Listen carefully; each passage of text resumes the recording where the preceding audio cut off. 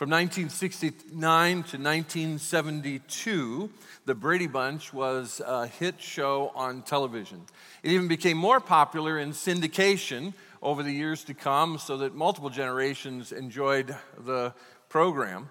Now you remember there were the 6 Brady kids, right? The 3 blonde-haired girls and the 3 black-haired boys, and the father had black hair and the mother had blonde hair. Well, originally, the kids were selected first before the adults, and so they had 2 sets of kids. There were 2 sets of child actors that were chosen. One set we know, blonde-haired girls, black-haired boys. But there was also a set of black-haired boys and black-headed girls and blonde-headed boys. 2 separate sets, and the casting officials didn't decide what to do until they'd hired the main actors to be the parents. And so when Robert Reed was hired to be Mike Brady, his dark hair meant they needed the dark-haired guys. And when Florence Henderson was hired to be the mother, his blonde hair meant they needed the blonde-haired girls. And that's the actors that have grown to be adults now that we know and love as the Brady Bunch. Now, that means there are 6 kids out there who were almost the Brady Bunch. I don't know if they go, oh, man, or if they go, whew, what I've heard of child stars, whew. I'm not sure which way it goes.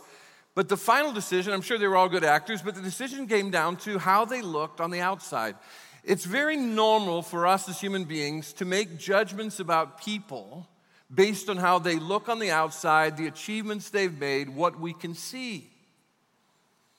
Today we're going to begin a series that will take us all the way through the summer on the life of David, a great character in Scripture. No other character in Scripture has more Scripture dedicated to them than David, other than Jesus himself. There are 66 chapters in the Old Testament that cover the life of David. There are 53 New Testament references to David. Both the Old Testament and the New Testament describe him as a man after God's own heart, someone whose heart is aimed at the heart of God, getting to know God and follow God and obey God and serve God.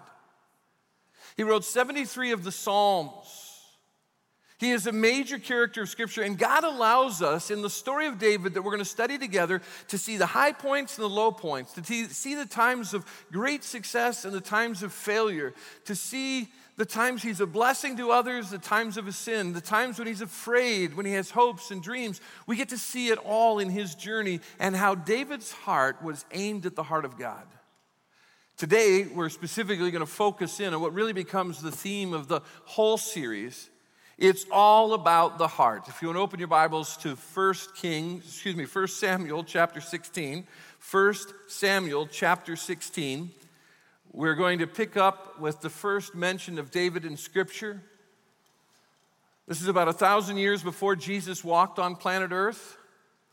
Israel already had one king. His name was Saul. God had allowed the nation of Israel to pick a king for themselves, like the other nations, even though he warned them that could be dangerous. They looked among themselves, they saw this tall, powerful, head and shoulders above anybody else, handsome guy named Saul, and they said, we want him to be the king because he looks the part so well. And so Saul becomes king. Samuel the priest anoints him as king under God's direction as the people chose him. There were some early successes in his life, but quickly his heart turned away from the Lord and became known for anger and jealousy and a vindictive spirit. He became one who disobeyed God. In chapters 13, 14, and 15, in each chapter, there's a public disobedience against God. So much so that we come to the end of chapter 15, Saul is king, and we read this statement about Saul in 1 Samuel 15:35, the last phrase of that chapter. And the Lord regretted that he had made Saul king over Israel. What a sad statement. A couple of decades later, Saul himself would look back at his life and say, I have acted like a fool and have been terribly wrong. That's why Samuel the priest had to look at Saul in 1 Samuel 13 and say to him, the Lord has sought for himself a man after his own heart. We'll discover in chapter 16 that was in a young shepherd boy named David. Josephus tells us, the ancient historian from the time of Christ, says that all of the Jewish scholars of the day believed that David was 10 years old when he was anointed to be the king, the replacement of Saul. It would take almost 2 decades before he would replace Saul as the king over all 12 tribes of Israel. Scholars say he could have been around 10, at the most 14 or 15 when he was anointed to be king. We're going to see in this passage how important it is for us to know that God looks at the heart and that we need to pursue God so we can see one another with the same eyes that God has. Let's look at 1 Samuel chapter 16 and verse 1. The Lord said to Samuel, "How long will you mourn for Saul, since I have rejected him as king over Israel? Get over it already. Fill your horn with oil and be on your way." Oil was a signifier of the calling of God on someone's life. And so get ready, you're going to anoint a new king. Be on your way, I am sending you to Jesse. Now, Jesse is a man who is the grandson of Ruth and Boaz, the great story of redemption, the little book of Ruth. I'm sending you to Jesse of Bethlehem. Now, as soon as you read Bethlehem, you start thinking the manger at the base of a Christmas tree. You start thinking Silent Night. We have a quaint picture of this little town, the shepherd town of the Judean hills, and there's nothing wrong with some of that quaint imagery that we have, except at this time, most of the references to Bethlehem in the Bible have been, and he passed by Bethlehem on his way to such and such. It's just a wayside town that had no main importance. It didn't have the significance you and I give to it. And so this is seemingly odd to Samuel. But Samuel said, "How can I go? If Saul hears about it, he will kill me. If I get some oil together and I go into Bethlehem saying, 'I'm here to anoint the next king,' I'm a dead man." And God says, "Just do your job. Go there, offer a sacrifice like you do when you go into a town." The Lord said, "Take a heifer with you and say, 'I have come to sacrifice the Lord.' I invite Jesse to the sacrifice, and I will show you what to do. You are to anoint for me the one I indicate. I'm going to identify the next king of Israel." Samuel did what the Lord said. When he arrived at Bethlehem, the elders of the town trembled. When they met him, they asked, "Do you come in peace?" Now, this is important because if you go back to chapter 15, God had commanded King Saul to destroy the Amalekites and kill their king, King Agag, because they were such wicked, evil people trying to destroy the nation of Israel. And Saul hadn't done it, and so God told Samuel, "You kill Agag the king and cut him up in little pieces." So word has come to Bethlehem what the kindly priest Samuel has done, and they hope that he's got all the Agag out of him, if you will, his angst and anger, because last they heard he was chopping up a guy. So he arrives and they say, "Do you come in peace?" Samuel replied, "Yes, in peace I have come to sacrifice to the Lord. Consecrate yourselves, set aside, purify yourselves, and come to the sacrifice with me." Then he consecrated Jesse and his sons and invited them to the sacrifice. So they all gather. Here they are, Jesse and his sons. And when they arrived, Samuel saw Eliab and thought, "Surely the Lord's anointed stands here before the Lord." He looks at him. It's probably like Saul, head and shoulders above others. Most scholars believe that the 3 oldest sons are named because they probably already had been to war with Saul and his armies in the preceding chapters. And so these are guys who look experienced. They're fully of age. They got full beards. They are strong, strapping young men. And he sees Eliab, the oldest. After all, it's got to be the oldest, right? He's going to be the next king. If it's not since Saul's family has been told that they're not going to hold on to the throne, it's going to go to someone who's got a heart after God's. So he says, "Surely the Lord's anointed stands before me." Verse 7, "But the Lord said to Samuel, 'Do not consider his appearance or his height, for I have rejected him.'" You're looking at the outside. Then here's a key verse to the whole life of David. "The Lord does not look at the things people look at. People look at the outward appearance, but the Lord looks at the heart." Then Jesse called Abinadab and had him pass in front of Samuel. But Samuel said, "The Lord has not chosen this one either." Jesse then had Shammah pass by. But Samuel said, "Nor has the Lord chosen this one." We know from biblical literature that Jesse had 8 sons and 2 daughters. The first 3 passed by. And then it says here, "Nor has the Lord chosen this one." Jesse had 7 of his sons pass before Samuel. But Samuel said to him, now I told you there are 8, but now 7 have passed by. The Lord has not chosen these. So he asked Jesse, are these all the sons you have? Maybe the Lord's made a mistake here, but do you have one more? I mean, something's going on here. There is still the youngest, Jesse answered. He's out on the hill tending sheep. Now, this tells us this family was not a wealthy family. In a wealthier family, they would have had hired servants who'd be caring for the sheep. But in the culture of that day, in a family this size, the youngest would be like the family servant. That was what his role was to be. He'd serve the family and their needs, and what they need him to do is take care of their livelihood, the sheep. He's out in the fields with the sheep. That's what he does. And he's young. He may be between 10 and 14 years of age. Samuel said, "Send for him. We will not sit down till he arrives." So he sent for him and had him brought in. He was glowing with health and a fine appearance. So on the outside they saw, okay. But now the difference here is Eliab is kind of described with words in Hebrew that mean handsome. He's a strapping, strong guy. The description of David is, he's cute. It's the distinction and handsome features. The Lord said, "Rise, anoint him. This is the one." So Samuel took the horn of oil and anointed him in the presence of his brothers. Well, that's a phrase. The one they thought was the servant of the family has now been anointed to be the next king. We know it causes a little rub in what we'll see in 1 Samuel 17 next week between David and his brothers. And from that day on, the Spirit of the Lord came powerfully upon David. Samuel then went home to Ramah. The Spirit of the Lord came on David. Now in the Old Testament, the Spirit of God, the Holy Spirit, would come and go on people as God empowered them. That changes in the New Testament on this day that is celebrated in the church calendar as Pentecost. The Holy Spirit came on Pentecost, filled the believers, and from that point forward, those who came to faith in Christ received the Holy Spirit, as Ephesians 1 describes and Galatians describes, as the down payment, the guarantee that we are God's. And so the Holy Spirit doesn't come and go from believers. We have the permanent dwelling presence of God, the Holy Spirit, inside of us. But David is described as one the Holy Spirit came on and did not leave him and empowers him.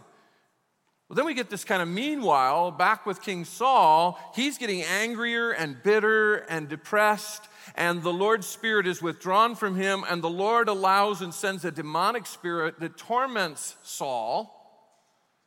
And he's all disturbed, he's all anxious, he's all depressed, he's frustrated, angry, cantankerous, and his servants say, we got to find somebody who plays some music. You know, music can minister to our hearts. When I'm discouraged or frustrated or frightened or I'm dealing with things in life, I often go to certain playlists I've designed in Spotify so that I can just enjoy music that will minister to my heart. Music is a great gift. They say, let's find somebody like that. Verse 18, one of the servants answered, I have seen a son of Jesse of Bethlehem who knows how to play the lyre. He is a brave man and a warrior. He speaks well and is a fine-looking man. Again, that's kind of, he's cute. But notice what this guy says, and the Lord is with him. They know the Lord has left Saul. He's disturbed by this demonic spirit. So Saul sends for David in verse 19. It's interesting, in verse 19, when Saul sends for him, he says, send me your son who's out there with the sheep. What did David do after he's anointed to be the replacement for Saul? He's anointed to be the next king. He didn't go around Bethlehem saying, I'm the new king, guys. This 12 or 13-year-old, I'm the new king. No. The anointing is over. He said, is that it? Yep. All right, I'll be out with the sheep. That's where Saul finds him. Verse 21, David came to Saul and entered his service. Saul liked him very much, and David became one of his armor bearers. He's not only a musician, but he's an armor bearer. And next week we'll see how the armor didn't fit. And David probably knew that all along because he'd been carrying the armor for Saul when Saul would go into battle. Became one of his armor bearers. Then Saul sent word to Jesse saying, allow David to remain in my service, for I am pleased with him. Whenever the spirit from God, that demon that God allowed to come on Saul, would come on Saul, David would take up his lyre, his harp, and play. Then relief would come to Saul. He would feel better, and the evil spirit would leave him. And here's what we're going to see in this introductory passage to this young man David, who's going to become the great King David of Israel. It'll be true throughout the entire story of David. Here's one of those main themes we talk about. It's all about the heart. Who you are in the inside matters far more to God than how you look on the outside. Who you are in your character. When we talk about our heart, we're talking about not just our seat of emotions, but where we think and dream, and plan. It's the center, it's the essence, the soul, the spirit, the real us, where there is emotion and thinking, where there's volition, we can act and plan and make decisions. It's who we really are. And who you are on the inside matters far more to God than how you look on the outside. God expects you to invest more time and energy in cultivating your heart than perfecting your appearance. Looks like most of you brushed your hair this morning. Most of you probably brushed your teeth. Some of you put on makeup. Some of you shaved. We get in front of the mirror every day, and don't stop doing that. But how much time are you spending on the cultivation of your heart before God? Aiming your heart toward God's heart, like David did. 1 Kings 8:3. The statement is made about the Lord. For you alone know every human heart. I don't know what's in your heart, what you're thinking, what your fears are, your dreams are, the guilt and shame you might carry. You don't know what's in my heart, but there is one who knows every heart in this room and every heart that's joined us on this broadcast. It's God. Jeremiah 17:10 says, I, the Lord, search all hearts and examine secret motives. 2 Chronicles 16:9 says, for the eyes of the Lord range through the earth to strengthen those whose hearts are fully committed to him. Proverbs 4:23 says, above all else, guard your heart. The essence of your being, for everything you do flows from it. Your words, your actions, your relationships, your responses, your attitude, all comes from the heart. Guard your heart. How much time do you spend in front of a mirror? How much time do you spend on the 7 steps of skin treatment to make your skin smooth and shiny and young and fresh? When I moved here, I read an interesting statistic that in the couple of zip codes right here in Westlake Village, that there are more plastic surgeons per capita than anywhere else in the state of California. Now, I'm not slamming that.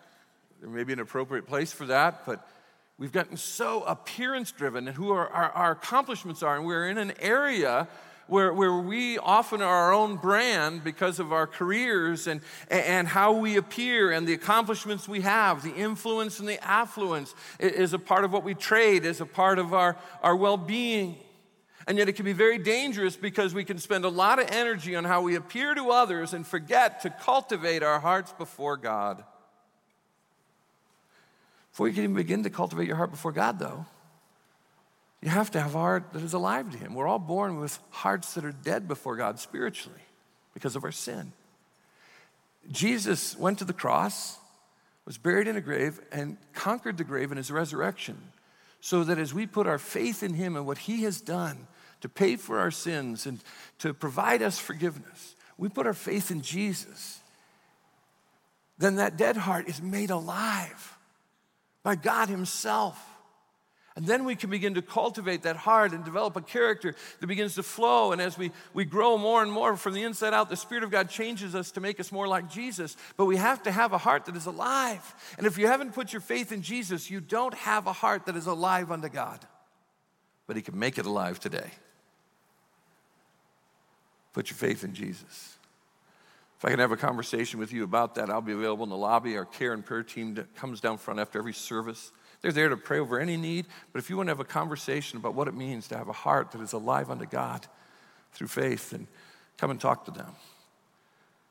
If you're joining us online, even those in the room who just say, I gotta express this right now that I need that living heart. I'm putting my faith in Jesus. Then you can text the name Jesus to the number 58568. The number below me on the screen, just take the name Jesus, put it in the body, and send it to that number, and our team will respond. We want to make sure you have a heart that is alive unto God, because that's where meaning and satisfaction and purpose and fulfillment are found in life. And the more our hearts are cultivated to be more like Jesus' own heart, and we pursue the very heart of God, the more others see Christ in us, the more satisfied we are in life. Who you are on the inside matters far more to God than how you look on the outside. Where are you spending your energy and your time? You see, more often than not, God looks at the inward, not the outward. That's what he said in verse 7 to Samuel. You're looking at Eliab, you're deciding he looks the part, but I'm telling you, I look at the heart, and he doesn't have the heart, but I have one of Jesse's sons who does have the heart. Secondly, more often than not, God looks for the faithful, not the conventional. You see, the conventional thing here is what Samuel went for. The oldest son, Eliab, he looked the part. This has got to be the guy. This has to be the Lord's anointed. That was conventional wisdom, the oldest in the family. If it's not going to go to the king's family, it's probably going to be the oldest in some other family. Somebody maybe who's already gone to war, somebody who's got some experience. That's the conventional idea. But God says, no, no, no, no. When Samuel says, Jesse, do you have any more kids? Yeah, there's the one kid. He's out there tending the sheep. He was being faithful. He wasn't the conventional choice, but he was faithful. Are you being faithful to God in your walk with him and serving him and living for him? More often than not, God looks for the faithful, not the conventional. Thirdly, more often than not, God looks at the story ahead, not the story behind. Samuel saw Eliab there in verse 6 and thought, surely the Lord's anointed is standing before the Lord. This has got to be the guy. I mean, this guy is the oldest. He's got a longer story. As best we understand, he probably had already been to war. He's got the right story leading up to this moment. He's the right guy. Now, I think our stories do matter in our past. I know I've expressed some of my story of growing up that shaped me. You see, the stories of our past shape us, but they don't define us. Satan will try to define you by your past. And God says, your story isn't done. I have a story ahead that I'm still writing. Eliab had a story. David didn't really have much of a story. But God often, more often than not, looks at the story ahead, not the story behind. Max Lucado says, God's view of us is infused with grace, love, and absolute understanding. He sees not just who we are, but who we can be. Maybe you feel defeated or you feel shackled because of stuff in your past, your own sin, maybe the brokenness of your life, maybe how someone has hurt you. Don't let that define you. It can shape what God's going to do with you, but the story ahead, in God's eyes, is more important than the story that is behind. More often than not, God looks for the weak, not the strong. All three, Eliab, Abinadab, Shammah, they come in, they look the part. Maybe the other four look the part. And when Jesse says, yeah, I've got one more, this is what he says about that one more. Verse 11, well, there still is the youngest. He's out with the sheep. The word youngest there is not just a chronological word in Hebrew. It's the idea, there's still the weakling out there with the sheep. The scrawny, puny guy is still out there. You know what's true about our God? He promises us in 2 Corinthians that in our weakness, our lowest points, when we feel the most empty, that he infuses us in those moments with his strength and his power. He says, in your weakness, my power is made perfect. I mean, people think, I can't serve God. I can't be used by him. I can't share my faith with others. I can't join in prayer. I can't serve in this way. And it's often because they think they are weak. They don't have the seminary training, all the experience, God uses those others think are weaklings to do mighty things to bring him glory and for the good of others. Sixth and finally, more often than not, God looks for the nobodies, not the somebodies. God looks for the nobodies, not the somebodies. We live in an area where there are a lot of somebodies. Now, God uses somebody. Throughout the scripture, he often uses people who are already kings and people who are already prophets, people of prominence, people who have influence. He does do that. But more often than not, he's looking for somebody who is a nobody to do something great for him. And again, you might feel marginalized, overlooked, even here at Calvary, thinking nobody notices what I can do. I have some opportunities that I could take, but nobody notices me. Be aware that God looks for the nobodies, not the somebodies. In verse 12, when they call him in, it says he was glowing with health, and his appearance was handsome. And Samuel says, rise up and anoint him. And the rest of them went, him? Really? He's the nobody shepherd from the hill. Eliab and Abinadab and Ramah are sitting there going, wait, it should be me. I'm the somebody here. I'm the warrior. God uses nobodies oftentimes more than he uses somebody's. See, it's not about who we are and our appearance or accomplishments. It's about our heart's posture toward God. When Leslie and I had been married for about a year, I was invited to speak at a camp. It was a camp that had a couple hundred teenagers.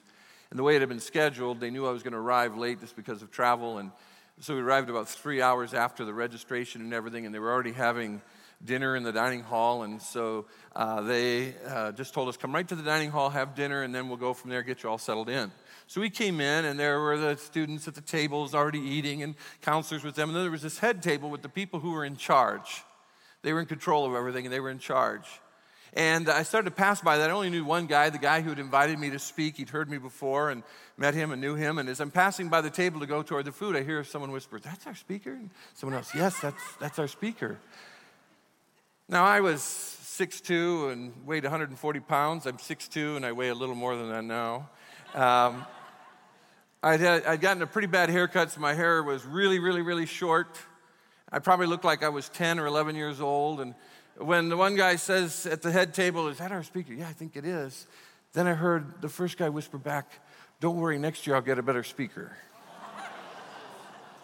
They never heard me speak at all.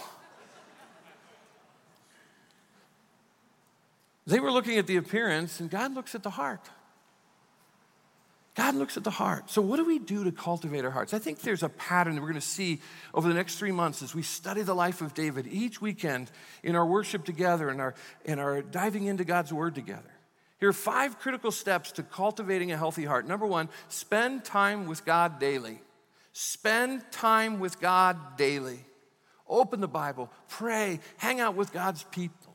How much time do you spend brushing your teeth, shaving, putting on your makeup, making sure the clothes are all right, ironing, getting everything so your appearance looks good every day? Compare that amount of time to how much time you spend daily with the Lord. If we want to cultivate a healthy heart, a heart aimed at the heart of God, spend time with God daily. Secondly, be faithful where you are now. Whatever way you're serving, if you're serving your neighbor, your relatives, you're doing something that is in service to them for the glory of God and for their good, be faithful now. Can I tell you about someone who's been wonderfully faithful here at Calvary? We have a staff member that we celebrated her retirement this last Monday. Carolyn Gregware has worked at Calvary as an executive administrative assistant since 1981.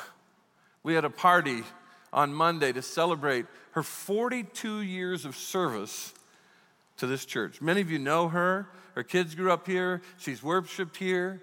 She and Dave put their house up for sale, and it was sold in just a matter of a couple days, and they thought they might not be moving to Arizona to retire near their daughter until later in the summer or the fall, and all of a sudden things sped up, and she let us know that she was going to be stepping back and retiring, and so we had this great celebration. She's pictured in the picture with Curtis Johnson, who served as our executive pastor for a number of years, and then Jason McMaster, who serves as our executive pastor now, and she's worked with every executive pastor that Calvary's ever had, who helps lead the staff and lead the ministry, lead the organization as the executive pastor, and she has served faithfully for 42 years, and I spent some time just interviewing her in front of our staff and some of our pastors, and you could hear her heart just come through. No matter what the question I asked her about those 42 years, it coming back that this was for Jesus. She found joy in it.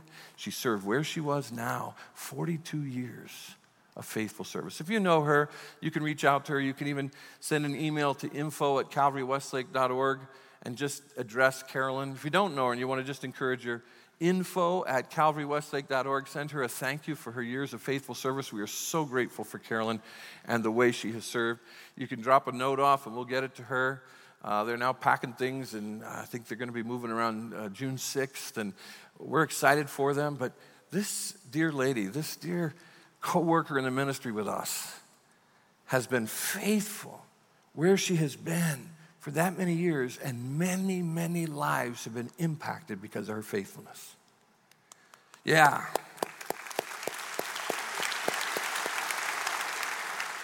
Thirdly, seize opportunities to serve others. I'm sure in David's mind, becoming the armor bearer, as we learn in verses 18, 19, and 20, and 21, and being the musician playing for Saul, these look like the perfect path, but we know it's going to be a twisted path before he becomes king. It's going to be almost 2 decades before he leads all of Israel as king. But it looks like he's on the right path, but what he does, he just seizes the opportunities to serve that are put before him. I meet people who will say, well, I'm in college now. When I get out of college, I'll serve. Oh, I'm engaged now. Oh, we've only been married a couple years, so we can't yet serve in the church. And then I have people who say, well, I can't serve and use my gifts in the church to bless others and to reach others because now we've got kids. And, oh, our kids are in college. We can't serve now. We can't engage right now in ministry. And then they become empty nesters and say, oh, we're now able to travel and we can travel and see our grandkids. And so we really don't have time to serve. And then they get to be senior adults and they start saying, you know what, where we are in life, we're just not. What's your excuse? Why don't you roll up your sleeves and serve in children's ministries, student ministries, care ministries, our adult ministries, our small groups, our worship, our outreach, all the different ways in which you can serve. There are plenty of opportunities. Maybe God is speaking to you and saying, you've been making excuses. Stop making excuses and serve. Seize the opportunities to serve. It helps cultivate your heart and aims your heart toward the heart of God. If God's moving you to get over those excuses you've been making for why you haven't rolled up your sleeves and served, even right here in your local church, then text the word serve to that number 58568. Let's put the number in 58568 and just put serve in the body of the text, and we'll connect with you and help you find a place to cultivate your heart before God by serving others in his name. Serve to 58568. Fourthly, notice God's hand in your life. There's going to be a pattern in David's Psalms and in the course of his life. He's going to see God did that, God did that, God did that, God did that. You know, I meet people who all they do is criticize and judge. They sit in a service like this, and when they get in the car, all they do is tear it apart. Why that musician this, or that person was wearing that, or I wish Shawn had put that tooth back in somehow. People watch the broadcast and pick apart this, and why didn't they this? Why did the camera go there? Why is he doing that? We pick each other apart on the outside. That is not the godly thing, to be critical and judgmental of everything you see going on in church or with people around you. When you're doing all that, you're seeing all the errors and all the human stuff, all the surfacey stuff, and you're missing cultivating a heart of gratitude that says, there's the hand of God. Look what God did. Look what God did. Look what God did. Listen to that message. Listen to that song. Look how he used her. Look how he's using him. We get all caught up in what the person's wearing, how they're talking, what they're doing. We need to be people like David. Will see it as a pattern of his life, cultivating a heart toward God that says, look at the hand of God. Fifth, trust God with what happens next. Trust God with what happens next. David's going to be constantly at points where he has to step out by faith and trust God. Next week, as we talk about David and Goliath, he has to step out, trust God with what happens next. He didn't know what was going to happen next when that stone left the sling. He just trusted God. That's a pattern that needs to be a part of cultivating a heart toward God. You see, who you are on the inside matters far more to God than how you look on the outside. God expects you to invest more time and energy in cultivating your heart than perfecting your appearance. Spend time with God daily. Be faithful where you are now. Seize opportunities to serve others. Notice God's hand in your life. Be grateful, not critical and judgmental. Trust God with what happens next. Take that step of faith. Do the next right thing and trust him with the outcome. You know what comes from all that? Deep satisfaction, deep joy. On your way out today, you're going to be handed a card. On one side looks like this with the kind of the theme of our visuals for this life of David. And the top, it has that statement, who you are on the inside matters far more to God than who you are, how you look on the outside. And then it has 1 Samuel 16:7, where God told Samuel, people look at the outward appearance, the Lord looks at the heart. And it reminds you about this teaching series. On the back, though, you're going to find a Post-it note heart. I'm going to ask you when you go home to take that heart off of there. And wherever you prep in the morning, groom, that mirror where you brush your teeth, comb your hair, do your makeup, shave, put this heart on that mirror right where it's always going to get in your way for the next 3 months. And let's commit to a summer as the body of Calvary Community Church where we're individually going to say, I'm going to work on cultivating my heart to develop a heart aimed at the heart of God, like David. So put that in a place that's going to get in your way. You say, well, maybe you're like Brian Howard and your hair's about this short. You don't wear makeup. I hope he brushes his teeth. But you don't really spend a lot of time in front of a mirror. Where do you spend some time where this is going to get in the way? And when you see this, be reminded, even speak to the Holy Spirit and say, Holy Spirit, help me to cultivate my heart, to develop a heart that's aimed at your heart, to know you and walk with you and obey you. That I might cultivate what's on the inside more than how I look on the outside. How you see me, Lord, not how others see me. These will be handed out on the way out. Slow down, grab one. Use that card to invite someone else to join us for this series on the life of David. So let me ask you simply, does who you are on the inside matter more to you than how you look on the outside? Does who you are on the inside really matter more to you than how you look on the outside? You know, I'd say, I just don't think God can use me. I just don't think God cares. I just show up here to just sort of do my church thing and go on. Please don't disturb my life, Shawn. I can't be used by God. You don't know my story. You don't know what I'm going through. You don't know what I'm facing. You don't know. Well, I do know this. The next time you feel God can't use you, think of some of the people God used in the Bible. Noah was an alcoholic. Abraham was too old. Isaac was a daydreamer. Jacob was a liar. Leah was an idolater. Moses had a stuttering problem. Rahab was a prostitute. Gideon was afraid and arrogant. Samson was a womanizer. Ruth was a pagan. Jeremiah and Timothy were too young. David had an affair and was a murderer. Solomon was a philanderer. Elijah was suicidal. Jonah ran from God. Job went bankrupt. The disciples fell asleep while praying. Martha worried about everything. The Samaritan woman had 5 broken marriages. Zacchaeus was a swindler. Peter denied Christ. Paul was too religious. And Timothy was too timid. And Lazarus was dead. And God used all of them. Don't make yourself the exception. Don't make yourself the exception. Let's spend some time this summer working on our hearts, our character, our very being, and who we are before God for His glory and the good of others. That's where deep satisfaction, meaning, and purpose comes from in life. That's where joy comes from. Rather than investing so much on our accomplishments and our appearances before others. Would you pray with me?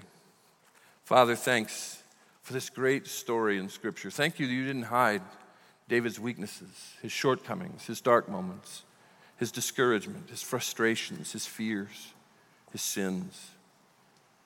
May we grow and learn from the incredible story of this man who's described, only person described in all of Scripture, to be in pursuit of God's very heart.